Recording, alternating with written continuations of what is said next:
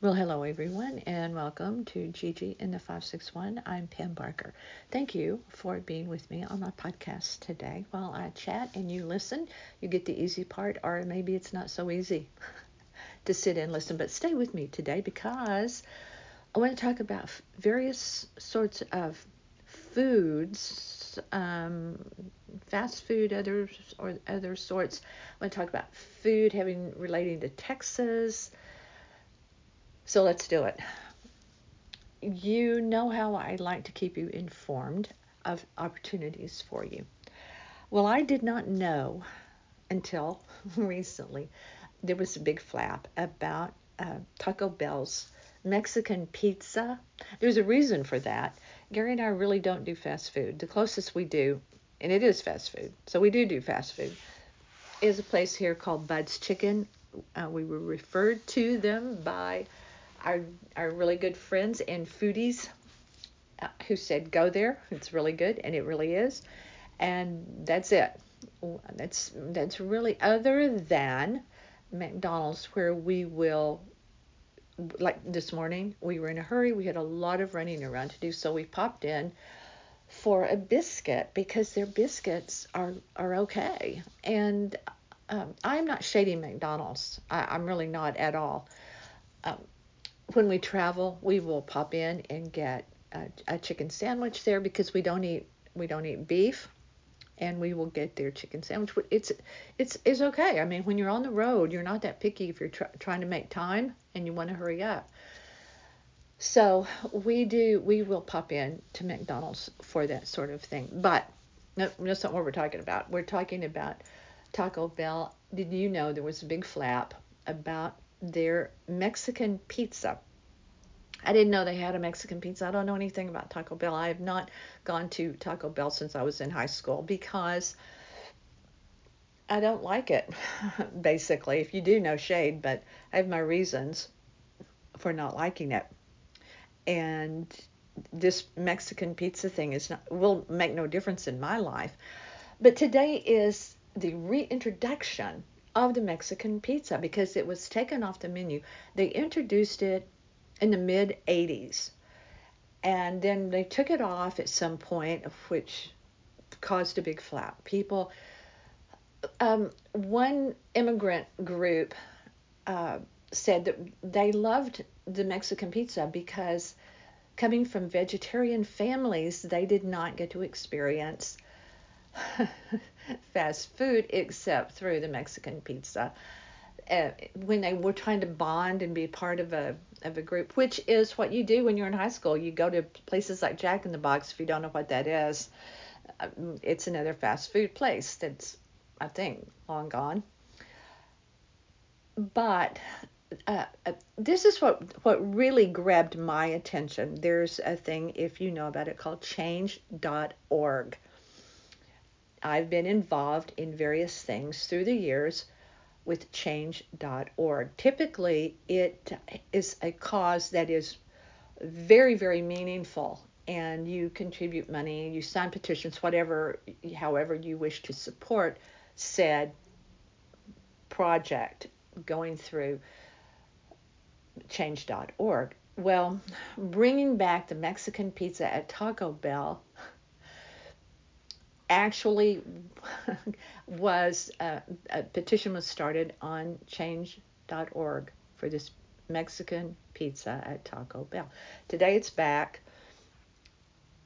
It's around $5, this pizza, this Mexican pizza.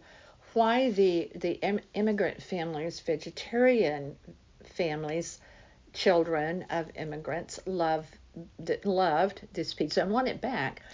It's a couple of flour tortillas layered with things like beans and cheese and meat, beef if you want, but it's a la carte. It's however you want it. You can order it without the meat, so it's good for vegetarian. I think it sounds like something good to make at home, frankly. But it is back, and so Taco Bell has made a kind of a big production about the Mexican pizza being back at Taco Bell. So if you are in the rewards program, look into it. You may get a free pizza. They're doing all sorts of marketing around this this thing. I'm telling you though, if you are a lover of Taco Bell, I kind of hope that you haven't experienced anything that would make you leery about going there. It's kind of like when things happen to you at restaurants, you tend to not want to do that again because it's really not worth it when you're up all night, if you know what I mean. So I will say no more on Taco Bell. But if you have been waiting for the Mexican pizza to come back, it's back. So everyone is happy. The world is right again in fast food. We made lemon potatoes today at home because Greek restaurants have delicious lemon potatoes. But this Greek restaurant we go to, um, they never seem to have them. But when a Greek restaurant makes lemon potatoes, they're fantastic. So we decided to do it ourselves. I consulted our back to our foodie friends for, hey, have you made them? Any tips? And they did, and they shared a recipe, and so we did it for lunch today. We had success with them. They were good, but we need to really cut back on the actual lemon juice used in these potatoes. So if you've ever made lemon potatoes and you have a special recipe you like, please do share it with me, and then we'll talk about it later on the podcast, because there are different recipes and different methods to making them. So another recipe that our friends shared, and I can't wait to make it because I love artichokes. It's where you bake these, are considered fried, whatever. What are they? I think they're baked. I checked the recipe today. I think you put them in the oven on a cookie sheet. I think that's what you do. Oh, and they sound so good. You use breadcrumbs and a million things that sound super good. And if you love artichokes, you might want to do that. Now, there's a restaurant in Austin, Texas, that is kind of in a situation where they are being dislocated. It's a Hawaiian barbecue place. They have been there for many years, and they are having to close. They're having to move,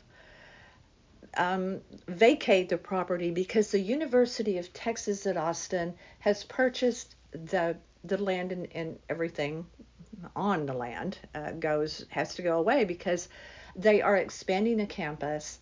They are going to be the biggest and best research center ever. And I don't doubt that. It's a fantastic school. It's the school Gary went to. The campus is beautiful. Austin is a great city in Texas, and we know a great person that we dearly love who resides in Austin, Texas. She is in the fabric of Austin, Texas, in a big, big way. So hats off to people in Austin, because the daughter of the restaurateurs, the name of the restaurant, by the way, is called Poke, P-O-K-E, Bay, B-A-Y. And she kind of rallied people and said, please support this, because they have to vacate by the end of this month. Please help support my parents, because the university, by going and buying food there and eating there, because the university is pretty much buying the land and that's it. This couple is out. And so and the people have rallied around the restaurant to the point of kind of overwhelming the restaurant a little bit with the Hawaiian barbecue. I find that such a contradiction there in Austin, Texas, Hawaiian barbecue. I love that. I truly do love it. Not everyone loves barbecue. My dad, that's from Texas, my dad was hands down the best ever, and he got his recipe from someone probably before I was even born. And hands down, my dad was the best because he took time to really let the meat smoke and everything. But as far as barbecue goes, Gary's the barbecue person. I am not, even though my dad's barbecue was very spicy, and when I was a little girl, I loved it and I ate it. But as I grew, I became not that much of a fan of barbecue, so I'm one of those. I will, I prefer something else if I can. So not everyone from Texas is all behind. Not everyone from Texas is a meat lover. We were at a dinner party one time, and someone made that big assumption. It was a really interesting dinner, but it's like, well, we were living in Florida at the time in Tampa. Assume that we didn't even ask because you're from Texas, a big dinner party, very very fancy, the kind where they had Opus One, and everything was it was beautifully done. Dom Perignon was the champagne of the evening, which I can also take or leave that. Sorry, I just can. But it was a big assumption on their part because actually we didn't eat beef, and so we had to work our way through that in a delicate way because these were people that we wanted to sidestep the issue, and we did sidestep it, and without making a big fuss. So never make assumptions, basically. Now here's something else about food. There is something I miss about Texas, and it's this. It's very simple, this little thing, and it is a little thing actually. There's a restaurant there. It is a little chain kind of restaurant. It is a chain. They have them in other places. It's called La Madeleine, and La Madeleine it's a French little kind of place, chain, but it's really intimate. They have a fireplace in the center, most of them. You get really delicious food. You go through a line and you pick what you want. But my absolute favorite, especially when it was cold weather, and it does get cold in Dallas, is chicken friand. And it's basically this delicious chicken mushroom cream sauce dish, very heavy, very rich, and absolutely divine. And for dessert, strawberries Romanoff. Now, here's what I'm going to do. I'm going to ask our foodie friend if he's ever made strawberries Romanoff, and if he has, I plan to fall on his mercy at his feet and beg him to make it. I have made it, actually. I did make it when we moved away from Dallas and we're living in Ohio and couldn't get it. I did make it, but I haven't made it since. And we left Ohio in 2007, so there you go. But I have a feeling if my friend makes it, it's going to be a whole lot better than anything I could make. But here's the thing. I wanted to talk about La Madeleine today as part of this foodie podcast, what I like in the way of fast-ish food, and how I miss La Madeleine. I truly do. There is a French place near us. It's right down. We live on a major street, and it's called In Town, I think, and they have weird hours, and when it's in season or out of season, it all changes. And I have tried to love it, and I can't love it. But La Madeleine, I truly do miss. I honestly do, because I would meet people there. We would have great lunches. You can hang out. You can have business meetings there, coffee, desserts. It's fantastic, and it's just cozy and wonderful, and I miss it. So I thought, hey, things change. Places expand where they maybe weren't, maybe they are. So in trying to research La Madeleine, I had trouble finding information about their current menu. I wanted to see if they still made my favorites. They do, but it was only by the grace of God and Gary finding that they still do, because my research efforts were met with less than stellar success. However, two things came up. There is a La Madeleine. Yeah, that's not in Texas. That's much closer to me. In Atlanta, Georgia. That's the closest one. However, here's what also came up as I was doing this research. There are places in my area that have they are considered to be like French bakeries. And there's one in West Palm, and there's another one. I don't know anything about them, so I'm not going to talk about them just yet. But I did find, in doing my searching,